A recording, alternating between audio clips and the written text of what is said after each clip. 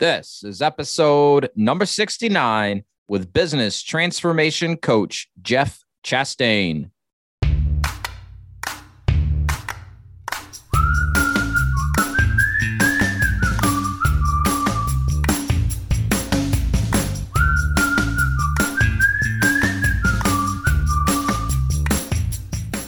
Welcome to the Path to Freedom podcast. I'm your host, Wes Barefoot, where it's my mission to help aspiring entrepreneurs and existing business owners take control of their lives and create freedom for themselves through business ownership.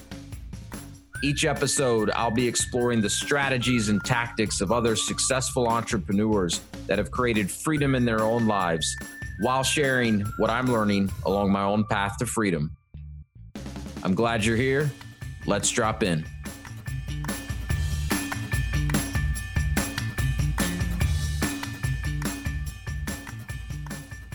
Before we drop into the episode, a quick message from our sponsor, 919 Marketing. I've worked with 919 Marketing for years, and there's no one I trust more with my marketing needs in any of our businesses. I've worked with them in our franchise businesses, in my consulting business. I've worked with them on the franchisor side, and I love working with 919 because they take the time to listen. They take the time to understand what it is I'm looking to accomplish through my marketing, who I'm trying to reach, and then they help me put a plan together to do just that. I've worked with tons of marketing companies over the years, and too often it's a one-size-fits-all approach, but not with 919 Marketing. In addition to that, they've developed some amazing technology called 919 Insights, franchising's first and only AI-powered analytics platform. With 919 Insights in place, 919 Marketing can identify the exact topics that matter to your franchise candidates and provide the specific roadmap to help your brand become the highest ranking and most trusted resource when they're searching for answers. So if you're ready to start getting better results from your marketing, and if you want a free demo of 919 Insights, reach out to Graham Chapman at 919-459-8157 or send them an email at gchapman@919marketing.com to schedule your free demo today. So whether you're a franchisor, a franchisee, or just getting started in your first franchise business, make sure to check out 919 Marketing and tell them Wes Barefoot sent you. Now, let's drop into the episode. Hey, what's up, everyone? Excited to bring this episode to you today with my guest, Jeff Chastain. Jeff is a business transformation coach. And what Jeff does is he works with business leaders. He works with their executive teams, really with two goals in mind. First, to help them gain clarity in their business. And then secondly, to help them get more of what they want out of their business.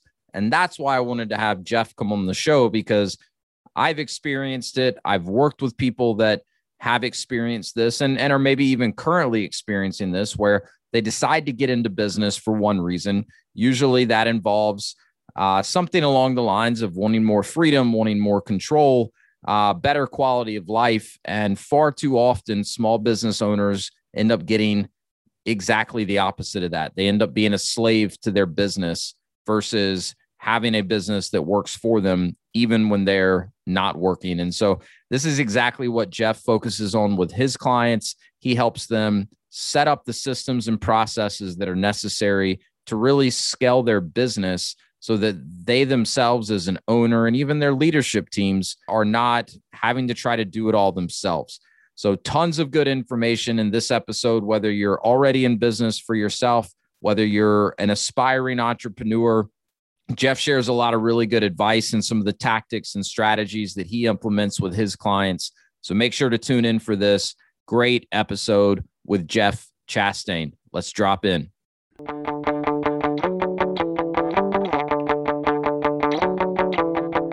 You talk about one of my favorite topics, which is scalability, right? And you and I've had a chance to talk before we're recording this. So I shared a little bit of what I do with the clients that I work with. I help them, number one, decide if business ownership's right for them. I specialize in franchising, but this is always a topic that I really try to help people get clear on before we go out and start looking at specific franchise businesses.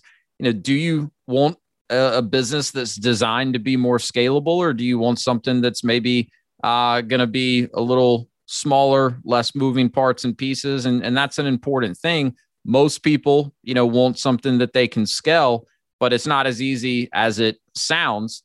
So I know that's a big part, not all, but part of what you help your clients with. But before I steal too much of your thunder, why don't you kind of introduce yourself to the audience, those that aren't familiar with you? Tell them a little bit about yourself, what you specialize in, and how you got to where you are today.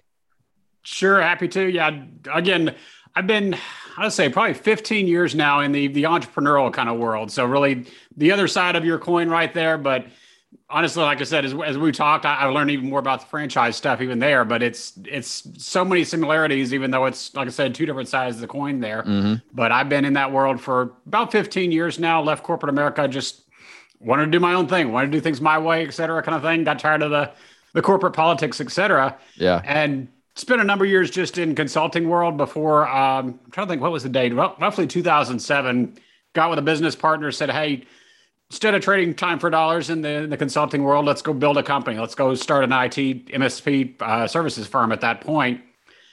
We were both technology experts, knew anything and everything from computers, networks. Cloud computing was still fairly new at that point, but had all the expertise from a technology standpoint.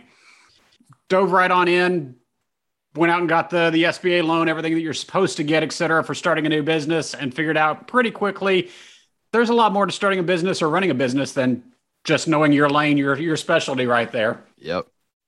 So I always kind of joke and describe it as we spent probably 2 or 3 years throwing darts and saying, hey, let's try this marketing channel. Let's try this salesperson. Let's try outsource sales this time. Let's try this. Let's try this. Didn't necessarily invest in anything long enough to actually have it pay off real returns because honestly, we didn't have the expertise anywhere. We were just trying things, trying to get the wheels moving there. And after almost just shy of 4 years, ended up pulling the plug on it just because we'd burned through all of our resources at that point.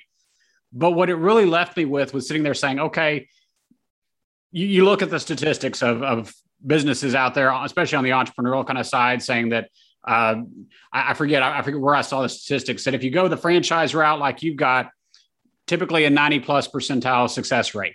You go the entrepreneurial route, it's typically less than a 10% success rate. It's like, okay, why is the difference? What's the difference between those two? And obviously, what did we miss in trying to build this company? And took it on my own journey at that point to really kind of figure that out. And this is where I really started making that transition from what I refer to as consulting versus coaching to say, okay, let's go look at the coaching side of honestly what it comes down to is the foundation of the business that, this, we talked about it before kind of thing. You go into McDonald's or some of these other franchises, you go through McDonald's University, they give you, here's the book on running a McDonald's franchise, top to bottom, how you lay out the store, who to hire, suppliers, everything you need to know. You don't have to be an expert right there. You got the book to sit there and read it. Yep. Yet when you go launch your accounting firm or your legal firm or your IT firm, nobody gives you the book. You're out there kind of just winging it. And on one hand, your cost to entry is a whole lot lower. And I almost think that's a detriment that it's so easy to get into business and figure out you don't know what you're doing at all here from running a business. You may know your specialty, but building and running and scaling a business, whole nother level at that point. So that's really where I've made it my passion, my mission to say, okay, how to help entrepreneurs build a profitable, build a scalable, and ultimately a saleable business at that point. Yeah. Well, that's a good point, right? Something that you can actually sell if and when you're ready to, because that's something that a lot of small business owners, run into is the way they build their business. It all revolves around them. They're a bottleneck. And, if they get to the point where they're like, hey, I'm ready to sell this and retire or go do something else, any halfway educated buyer is going to figure that out really quickly. Like, hey, you as the owner of the business, it's 90% you. And so you just devalued your business by like 90% unless you plan to stay on as an employee after you sell it, which most people are not going to do. And you bring up another interesting point too. I see this all the time when I connect with people and they're like, hey, this is my expertise, right? This is what my background is in. So therefore, this must be the type of business I need to go start. And I mean, look, plenty of people have had success starting businesses with that mentality. But what a lot of people find out the hard way is that there's a lot more that goes into building a business, especially scaling it. Usually that's going to, at some point, take you out of your lane. And that's where people usually, run into challenges. So, and it happens in franchising too. For me, where I can really help people is I can help them go about buying a franchise the right way, because usually people just aren't thinking about it the right way. They aren't thinking about some of these things ahead of time. But there's a lot of people out there that I believe are too entrepreneurial for a franchise. And so, I say it all the time on the podcast, franchising is not right for everyone. I'm not of the opinion that if you want to start a business, it should be a franchise. Wes here. You may have noticed there's a franchising theme to this podcast. And that's because franchising's had a massive impact on my life. And it's the very reason I'm walking my own path to freedom. In fact, one of my companies is a franchise consulting company where I work with people to help them understand franchising and determine if it might be a good fit for them. And if it is something they want to explore, then I help them navigate the entire investigative process and ultimately find a franchise business that's a great match for them. The fact of the matter is there are thousands and thousands of franchise businesses out there today. And like anything, there are good ones and there are bad ones. Even out of the many, many great franchise companies, not every one of them would necessarily be a good fit for you. Buying a franchise is a huge decision and you don't want to wing it. I've helped many people buy franchise businesses over the years, and my wife and I have bought and own franchises today, and we plan to keep investing in franchise businesses. I love helping people understand this process and help them find a business that's going to be a great fit for them and help them accomplish their goals and ultimately create that freedom in their life that we're all looking for. The best part of all of this is that my services are free to the people I work with. And while I do love to contribute to charities and other great causes, I'm not a nonprofit. I'm compensated by the franchise companies I work with when I introduce them to someone that ends up becoming one of their franchisees. It's very similar to real estate, but with franchises. I have the privilege of working with hundreds and hundreds of the best franchise companies out there across practically every industry. So I can be absolutely confident that when I recommend someone to look at a franchise company, I'm introducing them to a very credible and proven company with a solid business model and great support. So if you think you might be interested in learning more about franchising and seeing if it might be right for you, I'd love to speak with you. Get in touch with me by email at wes@path2freedom.com, path2frdm.com. And also check out my website at path2freedom.com, spelled the same way, where I've got a ton of resources, both franchise and non-franchise related, that will help you start down your own path to freedom. And of course, subscribe to and follow the podcast for more great advice about business ownership. And if you know anyone else that might be interested in speaking with me, please share this podcast with them. Thanks for listening to my shameless plug. Now let's drop back into the episode. I mean, tell us a little bit more about the clients that you coach. What types of, do you have kind of a specialty in terms of the types of businesses, size businesses, et cetera? No, it's actually kind of interesting because I always have people ask me that. It's like, okay, what's your industry focus? And I kind of joke about it. It's like, don't fire me right off the bat. I can describe your business here in about 15 seconds. That you've got a marketing function to go out and bring in new leads, generate awareness. You got a sales function to convert those leads into customers. You got an operations function to deliver a product, deliver a service, and you got a finance function to hopefully collect some money on the back end for all that. Yeah. And yes, hopefully you've got some uniqueness built on top of that you got a differentiator. And we talk about that to say, okay, how do you differentiate from your competitors? But the reality is the more you can strengthen that foundation of basically the process, the flow, the foundation of, okay, how do we move that customer from one end of the business to the other? Repeatable. How can we scale that? How can we grow that to be beyond just me as a job sitting here doing this? That's where the business scales.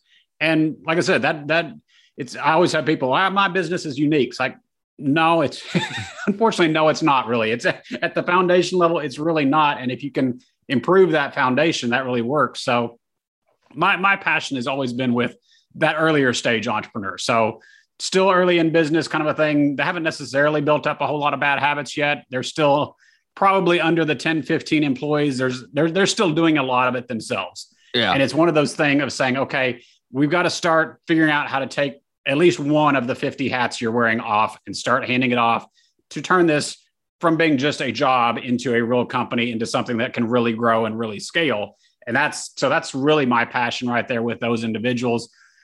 Again, early stage industry is completely wide open. I've yet to find an industry where it was really that radically different. It's like, okay, these kind of tools, these kind of ideas don't apply. No, I that makes perfect sense to me because, again, with franchising, I work with companies in all different industries where, the product or the service can be very different, but, universally the same best practices to structuring a business the right way and building that foundation so that it is scalable. It's all pretty basic, right? Or maybe not basic, but it all translates, right? Regardless of what the business is, what you do, even how you do it necessarily. Oh, exactly. Yeah. And I think for the types of companies that you're working with, it's a much needed service, right? Having someone come in, and I think there's a lot of value in having a third party that's not so in it every single day, that's a little bit further removed, that can kind of, have that bird's eye view to say, no, this is where you're off a little bit. This is where you need to restructure. I think it's very needed. And I would imagine on one hand, it's a little bit easier to work with some of these earlier stage companies because, as you said, they don't have as many bad habits. They're not so big and so complex yet that change takes forever. But on the other hand, it's probably very challenging because I know lots of business owners, am a business owner. It's hard to give things up as a business owner. And I imagine a lot of your coaching revolves around, hey, you're doing too much yourself. You got to delegate. You got to outsource some things, whatever the case is. And that's hard for, for most entrepreneurs. It really is. It's interesting that it's because I do a podcast as well. And we do a lot of business owner interviews saying, okay, what's been your journey like? How have you grown and scaled this? And without any prompting, almost every one of them comes back to delegation is one of the biggest challenges to get over. So I get it. I've been there kind of a thing. I know it's hard. And especially when it's in that lane of expertise, because that's almost the problem like we hit on earlier. Sometimes you have to be that person. If you're a lawyer, you're licensed, you're the only one that can do certain pieces of that business. You have to do that. But at the same time, even looking at that to say, okay, can I hand off the original contract or the initial contract creation, and I can just do the final review and sign off? Things like that, okay, yeah, you can start handing some of this off, but honestly, it's busy work at that point. You can get somebody a whole lot cheaper to come in and do it.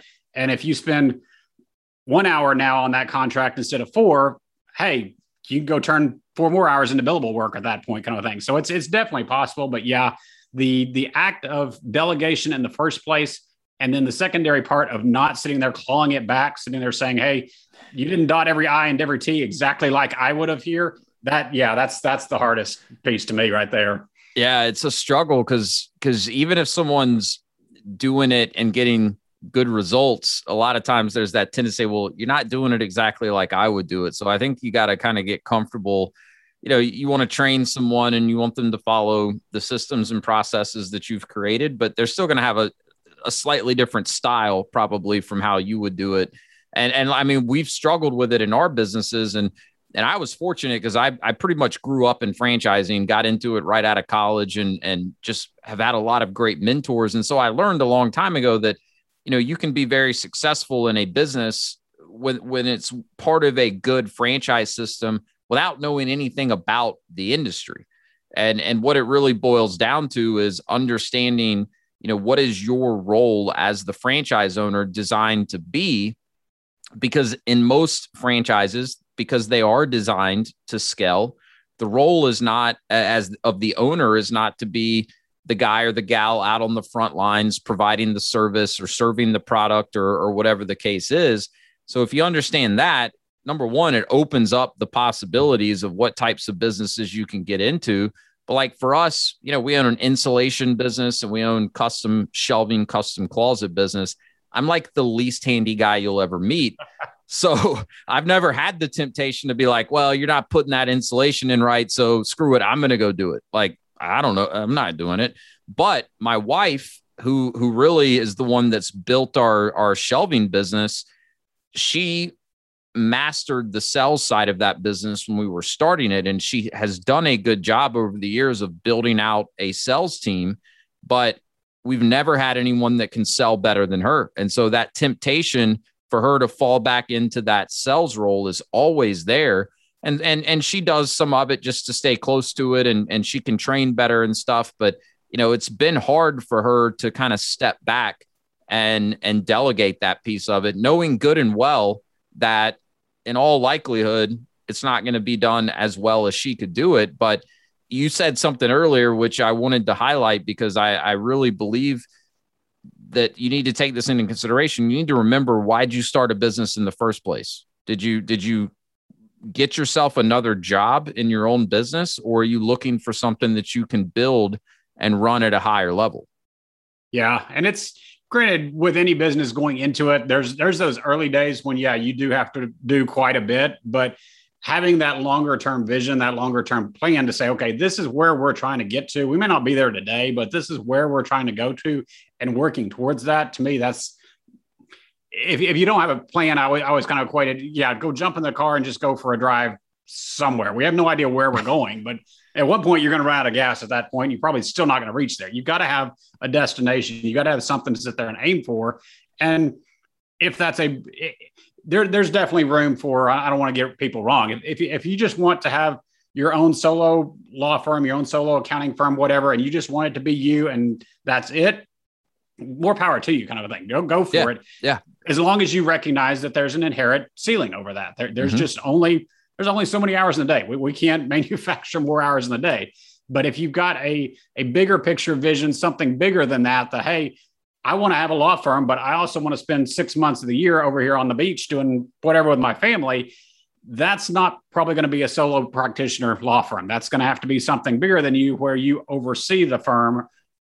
Again, I'm hitting on law, but it's whatever the industry there is. But you're going to have to say, hey, if that's my priority as a individual or as a business owner, there's that dictates how we set up and how we structure this company. And it's going to involve, most likely, more than just you at that point. Yeah, no, it's a good point. And I say it all the time, is you got to get clear on what the goal is. Like, what are you wanting to accomplish through owning a business? It could just be that, hey, I'm tired of working for someone else.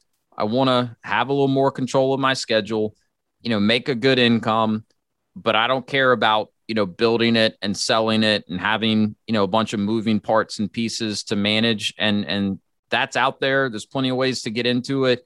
There's franchise businesses out there that are structured that way. Can be a great option for a lot of people. You're talking to, the entrepreneur that has that vision of, hey, I want to build something that's bigger than just me. And that can be for a variety of reasons. So, you mentioned vision, and I can only imagine that's something that, like when you start working with a new client, that's got to be a starting point for you, right? Is, hey, tell me the vision. But I mean, kind of walk us through, like, what is your process with a new client that you take on look like? Where does it start? And I know it's different for every client, but generally speaking, what does that process kind of look like? Well, it's definitely different for everyone. And that's kind of what I even refer to as one of my differentiators. Is there's systems out there all over the place. There's honestly nothing new out there. But everything from a business standpoint, honestly, has been figured out already. It's just a matter today of finding that information, because there's so much of it everywhere. But I look at it and say, hey, we're not out to build the orange box of EOS to fit you into kind of a thing here. I'm looking at building your system for you. So if that takes components from EOS or from Scaling Up or from Great Game of Business, if I can talk, whatever the case may be, we're looking to build your system, your approach here. And from working with a client, like you said, I look at it always as 4 areas of, or 4 key pillars that build up any business foundation, to say, okay, you got to have, from a people standpoint, the right people sitting in the right seats at the right time. So you need to know, okay, when are we going to hire? Who are we going to hire? Things like that. From the purpose standpoint, again, it touches back on vision to say, okay, two parts really: looking at your culture as an organization. How do we build our culture rather than let it evolve itself? And then from a strategy standpoint, from a vision standpoint, how do we define who we are, where we're going as a company so that everybody can, one, get excited about it and buy into it, but two, have a direction we're all headed rather than trying to splinter off and go different directions. The third part of it is simply looking at the playbook. So that's when a lot of people talk about processes and systems. They're thinking just that playbook aspect to say, okay, this is how we deliver the system. This is how we fulfill an order. This is how we keep the books up to date or whatever. That's definitely part of it there, because that's where your scaling goes in. If you've got everything in your head, you're not going to be able to sit there and scale very well. It's to your point about your wife. You've got to have that documented out to say, okay, this is our sales funnel. This is what information we want to collect from a prospect in order to turn them easily into a customer and deliver the right information. So there's this defined set out there that hopefully she can say, okay, new sales rep, come on, here's our process. This is what I need you to do. And granted, they should have creativity latitude within that process. Sure. We're not trying to build a bunch of robots, but there's still certain deliverables, certain expectations we want to set with them. But that's the playbook side. And the last piece of it is the performance side, to say, okay, as a business owner, I always describe it as you need to be able to sit out on a beach somewhere, no phone, no laptop, no connectivity. The waiter brings you one piece of paper here, one card's got 15, 20 numbers on it, and the last 13 weeks of the history. You should be able to look at those numbers and say, red, yellow, green. Is this on track? Do we have an issue here, or are we in trouble right here? And tell exactly where your business is. Again, it goes back to that micromanagement thing. I don't have to go sit in everybody's cube and ask them what's going on today. I can sit here and know, okay, there's the fire right there. We need to go look at this issue. So from a getting started process, whatever, I do a kind of a broad, the doctor's visit kind of a thing here. Let's ask a bunch of questions. Let's look at this across the board, figure out, okay, where's the issues? Where's the real symptoms? And then great. Okay, you don't have visibility in the company. Let's go look at the performance side. Let's go to see if we can put together some dashboards. Oh, you've got a rapid turnover in people. Okay, let's look at your culture. Let's look at your hiring processes, things like that. So the actual implementation process, very much different. Just depends on who you are or what structure, what issues kind of a thing you're running into. But it all invariably falls under one of those four categories right there. Yeah, so you've got those four key pillars. And I want to highlight something that you said. Well, two things, really. One is, as an owner, you've got to know your numbers, right? Because that's going to tell the true story. I like the example. You're on a beach. You look at one sheet of paper. You should know what's on track, what's off track, and what needs your attention. The other thing I want to highlight is you can't have it all in your head. You got to document the processes in order to scale. And the reason I wanted to highlight that is for purely selfish reasons. I'm going to send this clip to the GM in one of our businesses where, you know, he's doing a good job. He's working really hard, but I had to tell him, I'm like, what if you got hit by a truck? Morbid, yes. I hope it doesn't happen. But if you got hit by a truck, we're screwed because nothing's documented. We got to get it on paper. Yeah, I was gonna say that's the example you hear a lot of times. The other way I'll look at it is literally from their perspective, they're holding themselves back. They can't be promoted. You can't promote them because they've got the information. How are we going to backfill their position right there if it's all in their head? So they're literally holding themselves back in your business at that point by not going through and document it. People look at it and say, well, if I give away all this information, that decreases my value. It's like, no, it doesn't. It allows us to elevate you and bring more people in to support you at that point. Honestly, it allows us to, the key salesperson or whatever, allows us to clone you and grow the business at that point. So they end up holding themselves back from that standpoint as well. Well, it's a great point. It's a very good point. And this is a relatively new business that we started earlier this year. And, we've built other businesses, as we've already talked about, regardless of what the business does, the best practices for growing a business apply. And so I'm trying to paint this picture for him of like, look, what we're doing may work today, but when this thing is doing $3, $4, $5 million a year, imagine the size of the team that we're going to need in order to do that.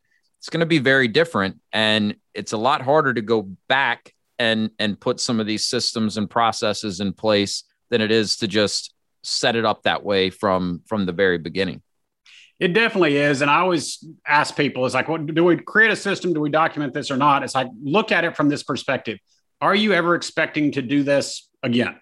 If you're going to do it twice, it's worth writing down. It's worth documenting at that point. Even at the small stage, if nothing else, it actually helps with the mental capacity, the mental brain power, because I don't have to remember, okay, did I do steps 1, 3, and 7 this time? Because I've got it written down. There's a checklist here. Do these things in this order.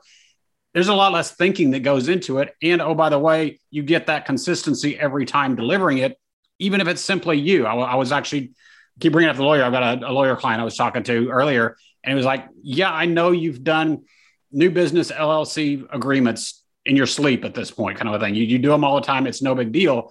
But there's still 20 different steps here that go into documenting, forming a new LLC business. And the more you can sit there and document those, you just know that, hey, I went through the checklist. It's a green light. I don't have to think about it or worry about it. Or, okay, again, did I hit this step and this step? Got them out of order or whatever. You don't have to think about it anymore because it is that checklist effectively. Yeah.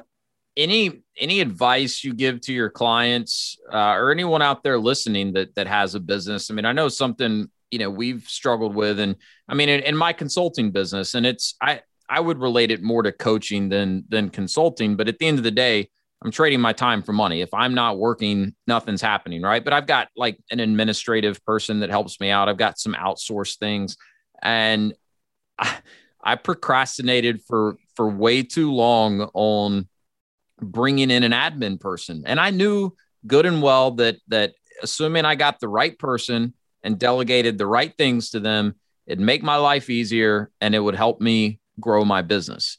But I put it off. And the reason I put it off was because, and maybe this is just the type of person that I am, but I am not a detail person. So the thought of having to like sit down and put these processes on paper and then actually figure out how to train someone to do it was so daunting that I was like, I'm just going to keep doing it myself. And then finally, I was like, no, I'm going to record these training videos. I'm going to put this whole, document together so it takes them through it step by step.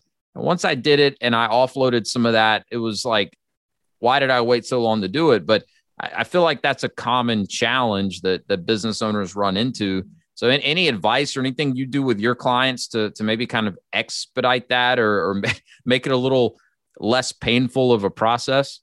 Well, it's definitely a case of getting the ball rolling, because once you do it, once you kind of get that muscle memory done, then it's a lot easier. But yeah, to your point, getting it started that's always the hardest thing.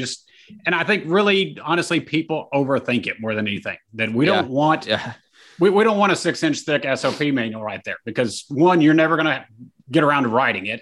And two, they don't want to read it anyway. So you're going to go create this whole thing. It's going to sit on the bookshelf and collect dust here. We want to keep any of these processes really simple. I always refer to it kind of as a 20/80 approach to say, okay, I don't need to document every single little mouse click or whatever in this thing.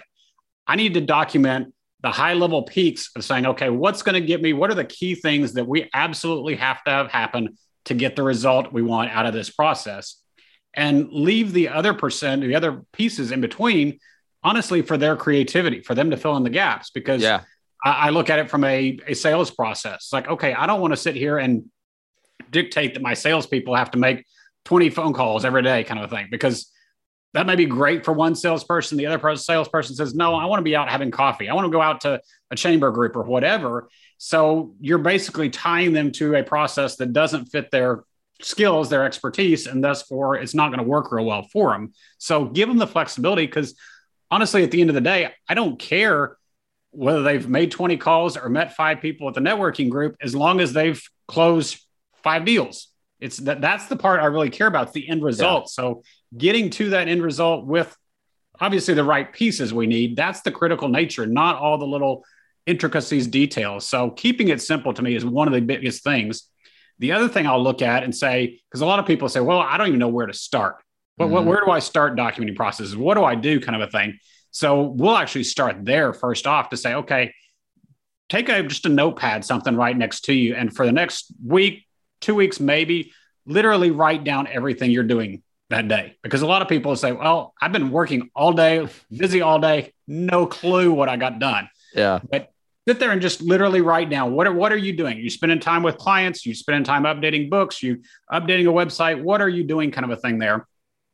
And then we'll take that list and look at it and say, okay, what aspects of this list that you've been working on, one, generate revenue, but then two, what do you enjoy doing and what are you good at?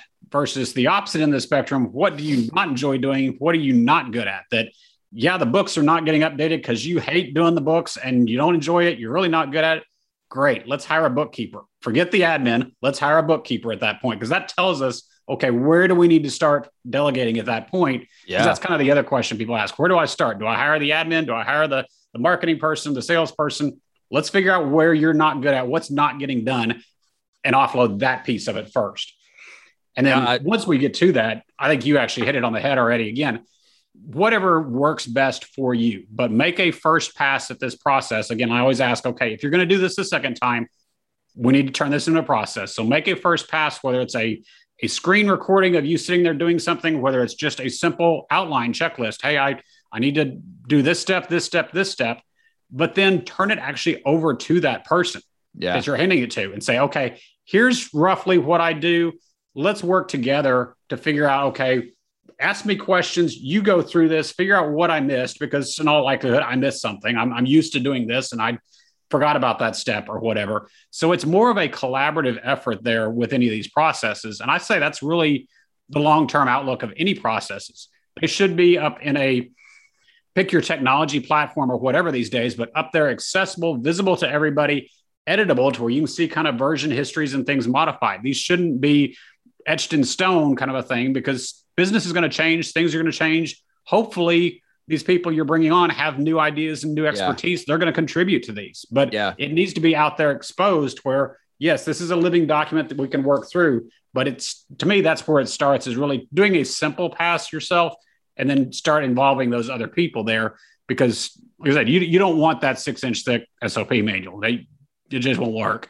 Yeah. And if it's me, like, it would just never get written. So, but I think that's really good advice, right? Which is like, just get started. It's probably not going to be perfect the first go through, assuming you've got the right person for the role, whether that's an admin person or whatever.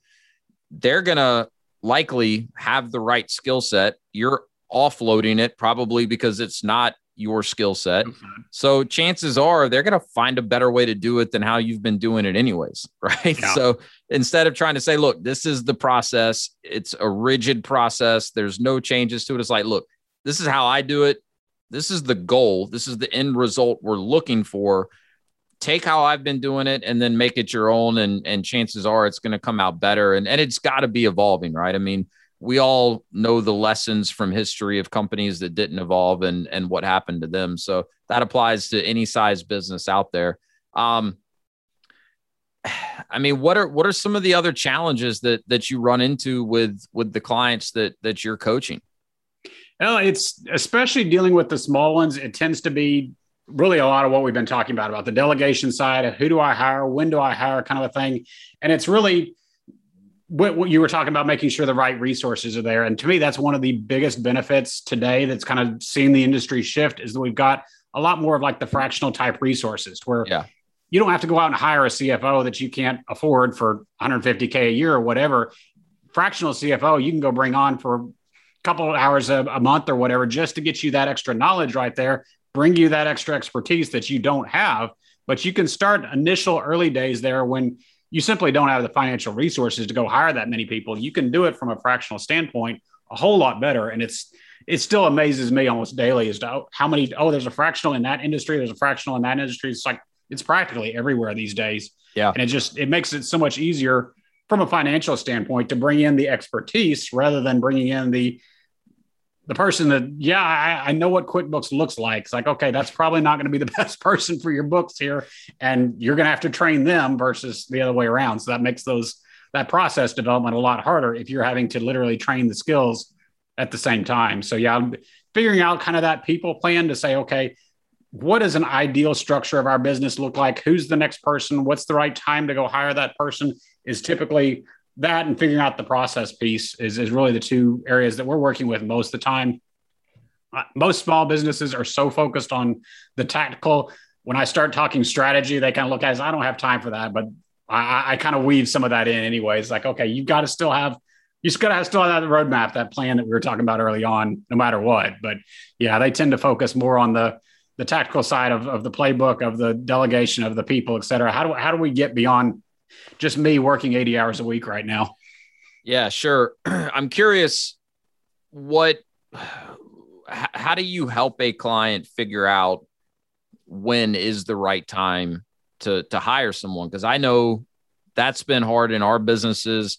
I know a lot of people I've worked with over the years that now own businesses. It's a challenge. You may even know, all right, this is the next person I need to go out and hire, but knowing when to pull the trigger and actually bring someone in can be tough. And like, it's happened to us where we've waited too long. Now we're behind the 8 ball because we didn't go ahead and hire someone. And then you're in a tough spot where you're either, trying to play catch up, or you rush and then potentially make a bad hiring decision. And, especially for smaller businesses, if they're early stage, cash flow is so important. So it can be very challenging, even if you're like, yeah, I know for certain we need a salesperson right now, and that'd be a game changer. But knowing exactly when the right time to start looking and then to actually, make an offer and bring someone on, it's harder than it sounds at surface level. Oh, it definitely is. And to me, that actually goes back down the strategy path, because I'll look at it and say, okay, we need to picture what is our company going to look like in a year from now or 2 years from now, kind of a thing there, and literally draw out. You look at it as an org chart, but still a fictional structure of the company to say, okay, if we're really going to meet our goals here in the next year or the next 2 years to deliver how many customers, whatever your goals are, kind of a thing, we're going to need all these different pieces here. So you can actually go through and identify, okay, we're going to call it 2 sales reps. We're going to need the bookkeeper. We're going to need another person on the line in operations. We're going to need whatever pieces are here, to where you kind of outline that all together, to where we know big picture what's going on here just within the short term at that point. But then from a timing perspective, to me, it's 100% numbers based. So again, it's running the business on the numbers. Do you really understand that journey going through from a client perspective, a customer perspective, to say, okay, where's the bottlenecks happening right now? Have we got more leads that are falling out of the funnel because we don't have sales following up on them? Are we getting sales closed and our delivery fulfillment timeline is getting longer and longer because we don't have the people on the operations line to do that? So it's really running that off of the numbers to make those decisions, to say, okay, hopefully you've got them leading numbers again to be able to say, okay, I can see this trend happening. I can see this starting to happen, so that I know I need to start looking at another line hire or another salesperson, rather than waiting until, hey, we've got a dozen customers mad at us because their orders are 6 months over late, kind of a thing right there. That's too late at that point. We gotta figure this out beforehand. So to me, it's running by numbers, but it's running on the leading numbers to say, okay, these help me see the future at that point. Yeah. And figure out, okay, who to hire, when to hire, et cetera, at that point from those numbers. Yeah, I think it's one of the biggest things we've learned is, I refer to it as contribution margin, right? So if it's a salesperson you need to hire, it's like, okay, well, whatever the comp plan is going to be, chances are there's some commission involved or some performance component. But if there's, guaranteed pay involved in that, it's like, all right, what's it going to cost us to have this salesperson on? So how much additional revenue do they need to be able to generate to not only pay for themselves, but to make it worth it? The same thing can be applied if it's purchasing a new truck, right? Or a new piece of equipment. It's, what does this need to help us increase our revenue to cover the cost? And there may be an investment up front, but if you're going by the numbers, you should have a plan of, all right, by bringing this resource in or bringing this person in, this is what it needs to elevate our business to, in order for it to be a worthwhile investment.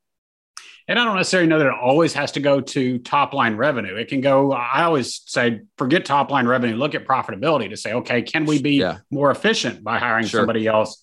They don't necessarily bring in more top revenue, but maybe we've got less cost out of doing that. Sure. But it's really from, the way you mentioned it, to say, okay, the amount that this person's costing us versus the revenue that I actually think that's part of the discussion with that individual. They need to understand, okay, here's what the company's in this for with me, with my role here. And here's where my expected numbers, my expected KPIs, again, everything goes by numbers at that point to say, okay, you and me as a manager employee kind of a thing, we know exactly what's being measured, what the measuring stick looks like, all this kind of stuff in our relationship here, rather than the nice fluffy questions that we do for employee reviews and stuff like that really mean nothing. It's like I truly have a understanding as to, okay, exactly what my key numbers are. I know exactly where I fit into the process, fit into the overall company. And for that matter, I even go as far as to say, okay, I understand as an employee where the company is overall from a growth perspective, from a financial perspective, things like that, that I've got a true picture, especially in a small business, but I've got a true picture of what's going on here. Because honestly, that's what drove me out of corporate America 15 plus years ago was, okay, I've got my little project here, but I got no clue how this fits into the bigger picture. I'm just here making widgets or whatever kind of a thing every day. It's like, okay, what does this matter? And when you're in a small business, you don't have the resources to pay top dollar for these people. So you've got to have more engagement, more involvement than just being there for a paycheck. So yeah, having that kind of big picture visibility to them to say, okay, all the way down to what my role costs versus the big picture of what's going on in the company is absolutely key from a personnel side, from a people side, right there to keep them engaged, make sure that they understand what's really going on. Yeah, I agree with all of that. I had a conversation with someone recently that works with very large corporations, but his whole premise is to help these larger companies figure out how they can incorporate more of an entrepreneurial mindset and culture into their organization and what the benefits of that can be. But he was saying the same thing. And I mean, we've learned this the hard way in our businesses. I mean, when it comes to hiring, like so much of it comes down to setting the right expectations up front. And I think you're exactly right. Like cut the fluff, be like, look, we're paying you this. So this is what we expect that you're going to generate, and it doesn't have to be top line revenue because not everyone's role is revenue generating in an organization. But we've had instances where, we had someone on one of our teams underperforming and we're like, God, they clearly don't get it. You finally sit down and have that hard conversation with them and you realize they didn't even know they weren't doing a good job.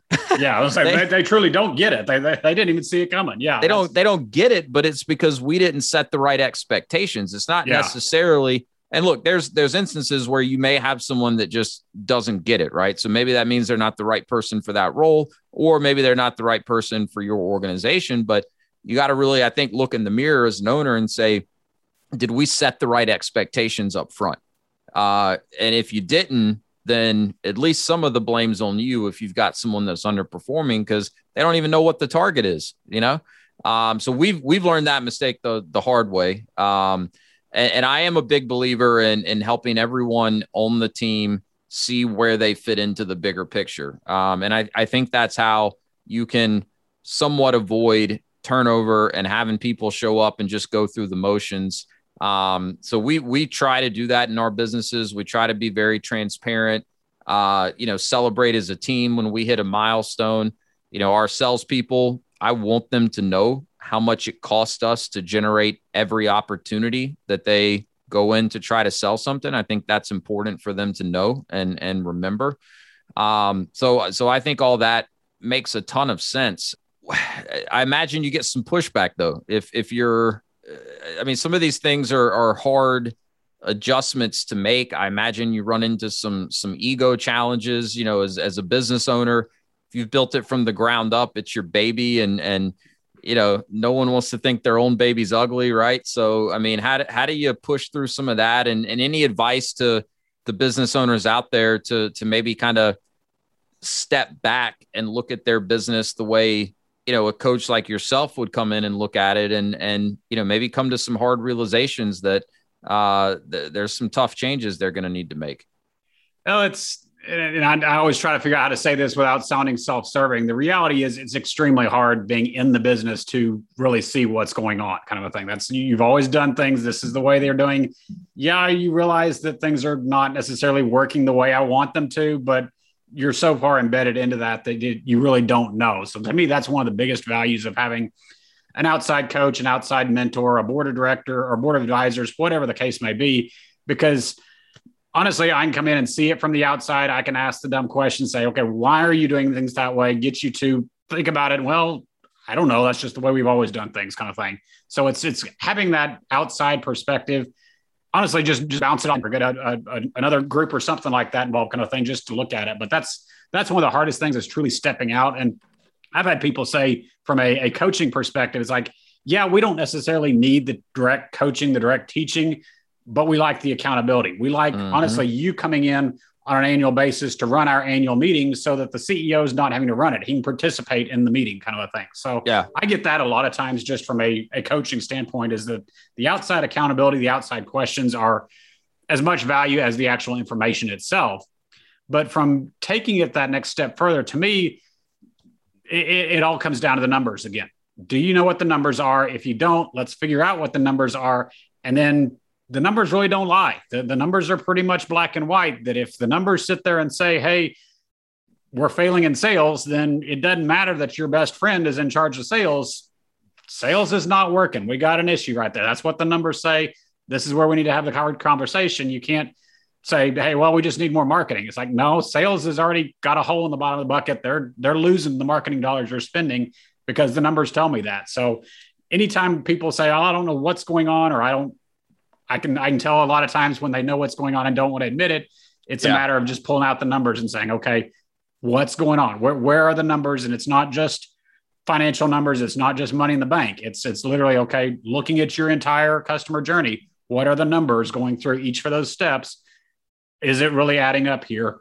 And that typically points out the issue pretty easily. And then it's honestly up to them as to, okay, we know what the issue is. Do we really want to address it or not? And if they don't, then well, is what it is. But still, at least that's a lot harder to argue with right there when you're looking at real data. No doubt. And quick plug for franchises, because, the numbers are so important. Like if you're in especially a more established franchise system, like we've actually got a call with the founder of one of the franchises that we own later today. And I reached out to him. I was like, hey man, would you be willing to, like, here's our P&Ls since we've opened. Can we set up a call and just kind of go through it and see where we're off? I'm pretty sure I know, right? I think our labor cost is too high as a percentage of revenue. I think we're probably a little bit higher cost of goods, but it seems close. But I want his eyes on it because he sees that for every other franchisee in the system. So he knows, what those benchmarks should be. Whereas I'm a little bit guessing at it because it's a newer business for us, right? In our other business, I can tell you exactly, down to the decimal point almost where, we should be percentage of revenue wise. But so if you don't know the numbers, you got to get clear on that. If you don't know where the numbers should be compared to where they are today, you got to figure that out somehow too. Yeah, that's where you go get help. And I would even say from an entrepreneurial standpoint, that's your outsource, your fractional CFO or your accounting firm or whatever, because again, they've got a bunch of different businesses. They've got those baselines set where they can tell, hey, for IT services, this is generally where each of these line items fall. Why is yours way off or way below, kind of a thing? They can help with that from that outside perspective. But it really, to your point right there, it comes back to that outside perspective, because you may simply not know. It's like you may know the numbers, but what are the numbers really telling me? I don't know necessarily. Yeah, like I know my numbers. I don't know if it's good or bad or what. But so, yeah, you got to figure that out. And to your point, there's definitely ways to figure that out, regardless of the business you have or whether you're part of a franchise or anything like that. But know your numbers. One of the best things we ever did was invest in a bookkeeping company across all of our businesses. My God, I used to pound my head on my desk trying to get QuickBooks caught up, and not my forte. Oh yeah. Well, that's the key right there, is recognizing that and saying, okay, yes, we need to end this off and let somebody else do it better. Yeah. Yeah. And I mean, chances are it's pretty easy to figure out. Like, it's what makes you the most unhappy when you're working. It's probably the things you're not very good at or don't enjoy doing. Like that's an easy starting point. And then, there may be things you enjoy doing that you're not as good at as someone else that you could bring in. I think where it gets tough is, in order to scale and get to the next level, you can't do it all. So, it's bringing in someone to take something off your plate that you love doing, and you think you're the best at. That's where it gets tough. So, I mean, what is your kind of journey with a client kind of look like? I mean, is this more of a short-term relationship? Are you with them for the long haul? Do you kind of get them to a certain point and then you're like, hey, you guys are off to the races. Call me if you need anything. What does that kind of look like? Well, we actually do really two different paths, and it kind of depends upon the size of the business more than anything, because obviously the early stage entrepreneur that's still early business kind of a thing, they don't have nearly as much resources as a more developed, longer term business kind of a thing there. So on one hand, we actually have a more of a group coaching peer council type program where we're literally putting average 10 to 12 entrepreneurs together. A lot of times they're solo to maybe as many as 10 employees kind of a thing. They're still pretty small business, but this gives them one, the lower price point for the coaching that we would bring to a one-on-one engagement, but it also goes back to giving that peer counsel to where they can say, hey, anybody got this marketing thing figured out? I ain't got a clue, whatever, and leverage that group within there to say other expertise, share issues and things like that. And that's really an open-ended program. That's as long as they're getting value into it. The other side is typically for larger companies or the people that want to have that one-on-one engagement. We'll deal one-on-one with the company, the founder, even the leadership team kind of a thing, if they've got it there, to where we're working with that entire leadership team. And again, that turns into, honestly, an open-ended engagement there, because I describe it as, okay, I've got a whole tool truck here versus tools. Let's sit down and have a conversation and figure out, okay, which ones are the right ones to pull out and to teach at this point. So in some respects, I can do that indefinitely here, depending on what's going on, what phase of the business we're in, what issues we're dealing with today.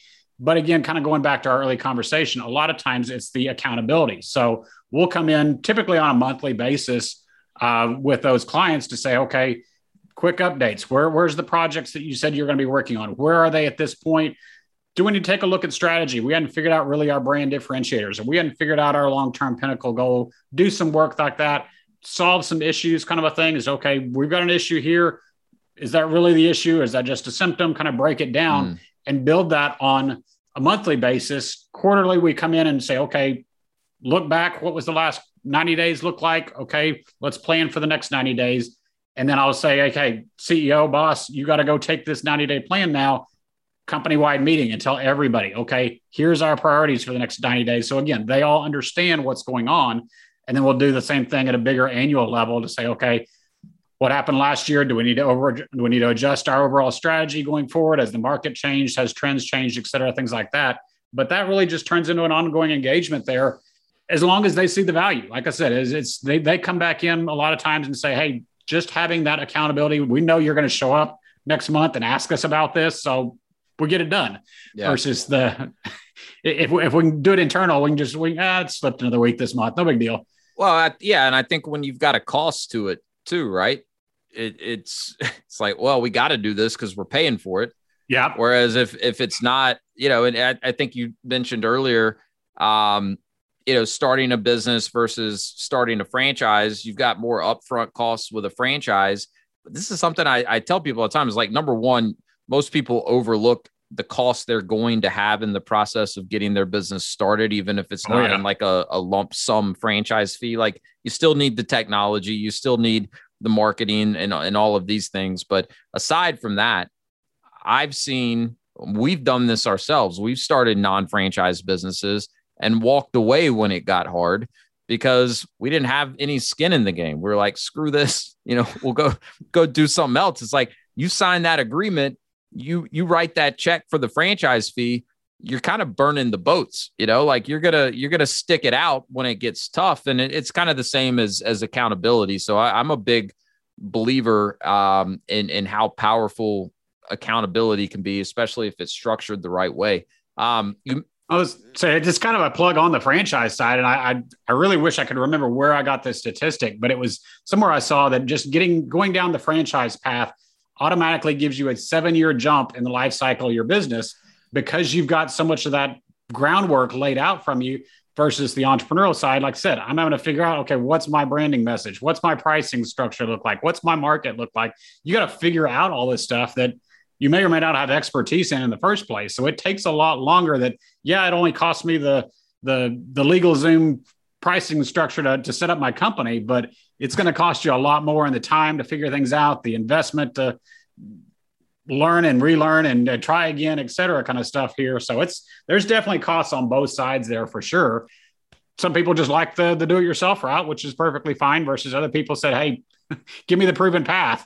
Yeah, I mean, absolutely. It's a good point, and I haven't heard that exact statistic, but it totally makes sense to me. Like our first franchise that we started is almost 4 years in, and I would be very confident in saying that the revenue we generate in that business, the profits that we see from that business, the income that it provides for us, yeah, it would have taken us at least 7 or 8 years if we were starting that from scratch to get to where we are in that business today.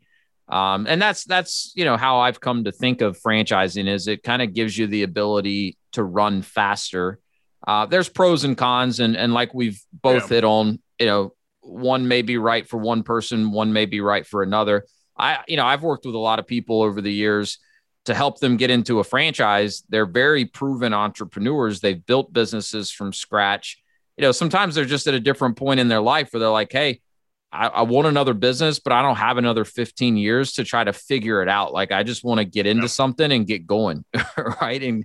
And get to the cash flow and the profitability phase a little bit faster. So I think it really just depends on kind of what you're looking for. You mentioned something earlier I wanted to get your thoughts on. You mentioned depending on what phase the business is in. We've talked a lot about scalability here today. Do you believe, just based on your experience, should a company always be looking to continue to scale, assuming that's the goal of the owner, right? Is to build a business that's larger than them? Or are there phases that a company gets to or can get to where it makes sense to pump the brakes a little bit, maybe reorganize before they step on the gas to try to keep scaling? Well, to me, it really determines or depends upon how you define scale. If scale is simply more, if it's more people, more customers, more whatever, bigger facilities, more locations, then yeah, that's not I don't necessarily know if that's a steady growth. I think there's a strategy involved with that. I think there's a constant evaluation, really, because take where we are right now kind of a thing. Nobody saw a global pandemic coming kind of thing. Things happen. So yeah, you do have to pause and kind of say, okay, is this necessarily the time to be investing more? It may well be. Or is this the time to kind of say, hey, let's hedge our bets here. Let's keep some cash reserves. So I think from a growth perspective like that, yes, there's right times and wrong times depending upon the business. And it varies to me based upon the business. Sure. The other side of it, though, from a scaling perspective, looking at almost more the saleability of the business, the long-term future there, I think you never stop reinvesting into the business itself to say, okay, how do we better turn it? I always joke to say, hey, yeah, what we want to do is turn your entrepreneurial business into a franchise. Treat it as if you were going to franchise it, even if you may never plan to be that way. Sure. We always want to be building it with that mentality in mind. So if nothing else, you can go take a vacation on the beach, or when that surprise investor does show up on your door and say, hey, I want to write you a check for this, you can actually say, okay, instead of, like I said, them looking under the covers and saying, well, never mind. Let's talk about 3 zeros off of that here. Yeah, they start digging and they're like, nah, never mind. False start. Yeah. Yeah. So from that aspect of scaling to say, yes, building up the foundation, building up that infrastructure, I think that's something you work at from day you start till day you're done kind of a thing with the company. That's never one that stops. But from a going back to earlier conversation, from a pure hiring standpoint or things like that, yes, there's certain times, there's certain industry environment kind of factors, there's certain life cycle factors kind of a thing in the business to say, okay, this is the time to hire versus this is not. And honestly, that there's no rhyme or reason necessarily to that businesses operate differently kind of a thing. So it really, sure, that one's kind of unique per business. Yeah. That makes sense to me. And I mean, to me, when I think of scaling, I also think of, I think most people think of, growth, right? Increasing revenues, probably more employees, more clients, all of that. To me, I think of scaling also as operating more efficiently, right? So like you've talked about building the foundation, having better systems and processes, because that's how businesses get more profitable. I mean, generating more revenue and having more clients does not necessarily mean that the business is growing from a profit standpoint. Yeah. Especially if you're looking at profit margin, like what's your profit as a percentage of revenue? It may even go down, right? It may translate to more dollars if your revenue is growing enough, but the margin may go down. That's going to impact, what your business is valued at if and when you're ready to sell it. So, I mean, to me, part of scaling is getting more efficient. I would agree. You never want to stop working on that, because that's going to ultimately likely result in you having a more profitable business that requires less of your time as the owner.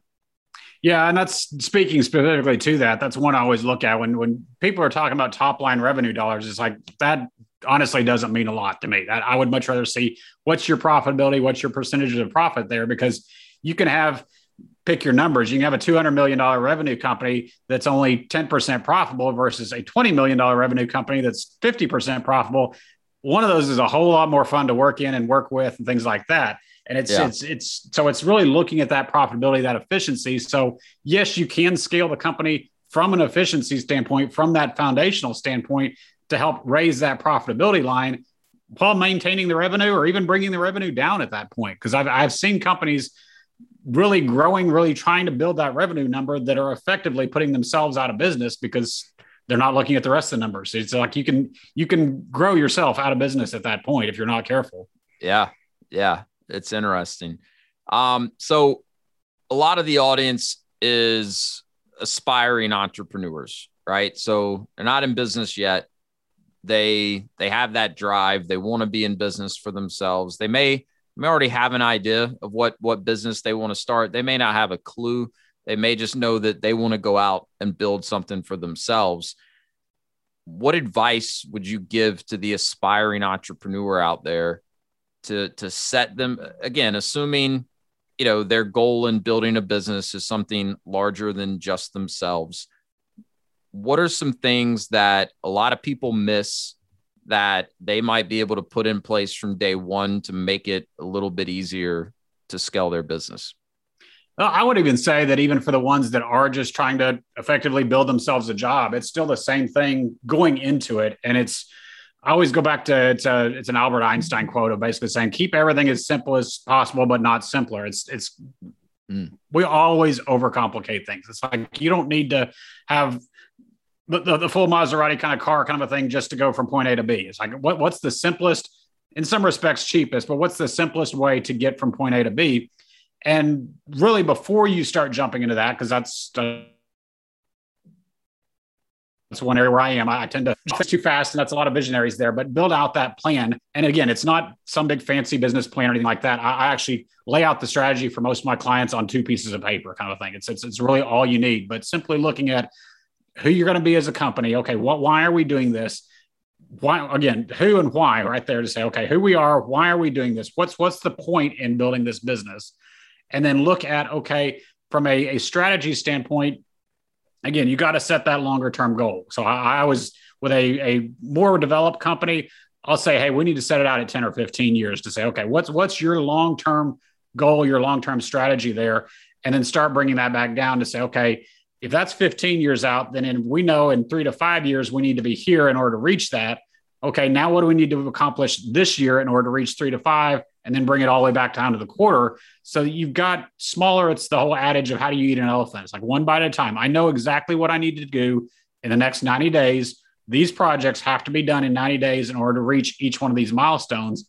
And when you can start bringing that back down like that, then it's a lot easier to say, okay, I'm just staying on track. I'm doing it one piece at a time here, rather than just jumping in and saying, I'm going to try to do everything and do none of it well at that point. It's take a little bit of time and don't overthink it again. Keep it simple, but still figuring out that bit of a roadmap right there to say, okay, where are we going? How are we going to get there? And then who are we just as a company right there? Figure out that little bit of strategy right there. And again, I'm happy to walk anybody through that. It's a little 2-page document kind of a thing there, just a real quick, simple, figure out, again, your strategy, your purpose, your direction. Then at least you got a roadmap to start walking down, and the actual steps, they're going to vary for everybody at that point. But the biggest idea is just keeping it simple at that point, because we tend to overcomplicate really easy.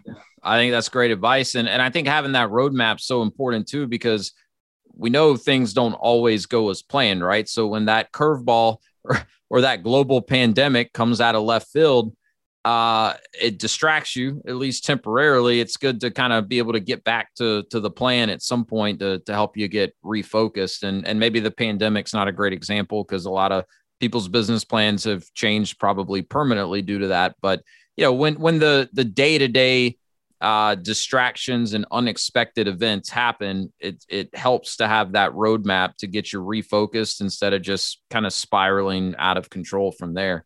Oh, so, it just helps you keep on track, because I will look at it and say a lot of entrepreneurs are the visionary type mindset, which means we start chasing squirrels that show up. So it's the top sales guy that comes along and says, hey, I like your company, hire me, kind of a thing. And you look at your roadmap and say, well, it's not quite on the roadmap right now. That's a year off.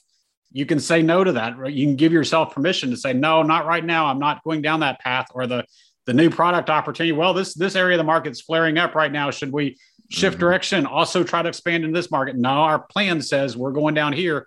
Doesn't mean the plan's locked in stone by any means, but it gives you that measuring stick to say, okay, this is where we're going. There's a reason we set this out initially. Does it make sense to add in a second or third product line? Does it make sense to, well, it's a little early, but we'll go ahead and pull the trigger on this hire? Make the judgment call at that point, but at least you've got that initial plan laid out to say, okay, this was why we were going down this route, and make calls based upon that rather than kind of the gut feel of, hey, shiny object again, let's go chase it. Yeah.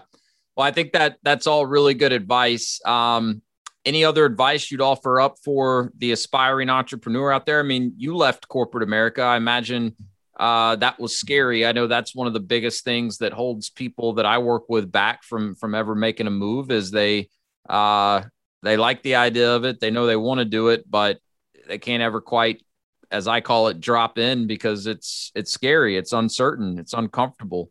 Any advice for someone that's stuck there?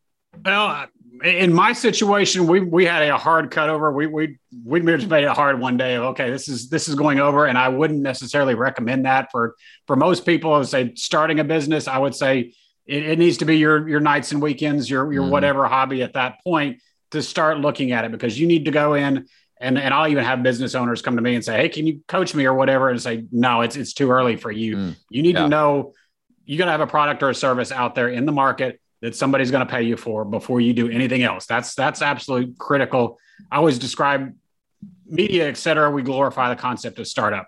Startup's nothing more than pure survival of, can I get a product or a service to market, get somebody to pay me for it before I run out of money? That's all startup is. Like, why anybody willingly wants to go into that phase is, I don't know, but it's like, we got to get beyond that phase as quickly as you can to where, hey, we're actually starting to make some money. That's the point where, okay, we bring in outside resources. We start thinking about scaling, because again, there's only so many hours a day. If you're the one doing marketing and sales and you're making the widgets and you're trying to collect for them, there's only so many hours in the day. But it's at that point, you've at least validated the concept before you make that jump, before you make that leap. Keep the income or the health insurance or whatever you can right there, as long as possible, to start giving yourself that ramp up. Because as soon as you cut that off, the timer's running at that point. And if you don't have a business that's not bringing in any money, you're on an hourglass sitting there running right there. So that's always my thing is people, I'm tired of the corporate grind. I don't want to do this anymore. I want to go do something else. Like, yeah, but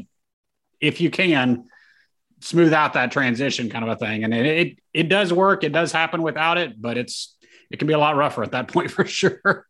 Well, and I think it can force you to make bad decisions too. I even, as part of the coaching I do with people when it comes to a franchise is, we talk about, all right, are you going to go cold turkey, leave your job, go into this full time? There's definitely franchises out there that are set up more, semi-absentee. So if you want to stay in your job, at least temporarily, you can do that, get the business going, get it ramped up. But, especially if it's someone that's going to be, leaving an income to start this, we talk about, all right, how much financial runway do you have? And I'm not talking about for operating capital for the business. I'm talking about to pay the bills and to live off of, right? Because I've seen it too many times where the money starts running out. You start worrying about how you're going to pay the bills. And then you start making really bad business decisions because you're like, how can I start pulling money out of the business? You start acting more out of desperation and things start to spiral from there. So no, I think that's all really, really good advice as well. I think we're coming up on a stop here. I know you told me that you've got another meeting. So we'll go ahead and wrap this up, Jeff. Where can people connect with you? Where can they learn more about your services and even reach out to have a conversation if they'd like to? I appreciate it. Yeah, a couple of different options. Admentus, ADMENTUS.com is the website. That's the company. All the information's up there. Building to Scale, BUILDING, is our podcast and several of the other resources out there. So, like I said, we're always talking with either business owners or other experts about scaling business kind of a thing there. So if they're ever interested, feel free to jump over there. But yeah, either Admentus.com or buildingtoscale.com, either one right there. And like I said, always just happy to have a conversation. Anybody's got questions or whatever. I don't do the lawyer by the minute rates or anything like that. I'm always happy to learn about new business owners kind of a thing. So yeah, always just fun having conversations. Totally agree and really enjoyed this conversation. We'll link the website and the podcast in the show notes to make it easy for people to find. Jeff, man, really appreciate it. Appreciate what you're doing to help small business owners out there. I think it's, as I said earlier, it's a much needed service, and I've enjoyed getting to know you. Glad we were able to get you here on the podcast. So appreciate you making time for it and dropping in here on the Path to Freedom podcast. Thank you very much.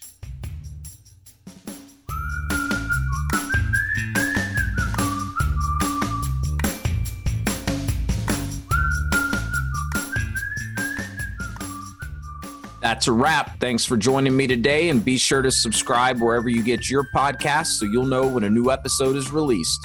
You can also check me out on my website at www.path2frdm.com. And if you want more information about franchising or just want to say hello, feel free to contact me at wes@path2frdm.com.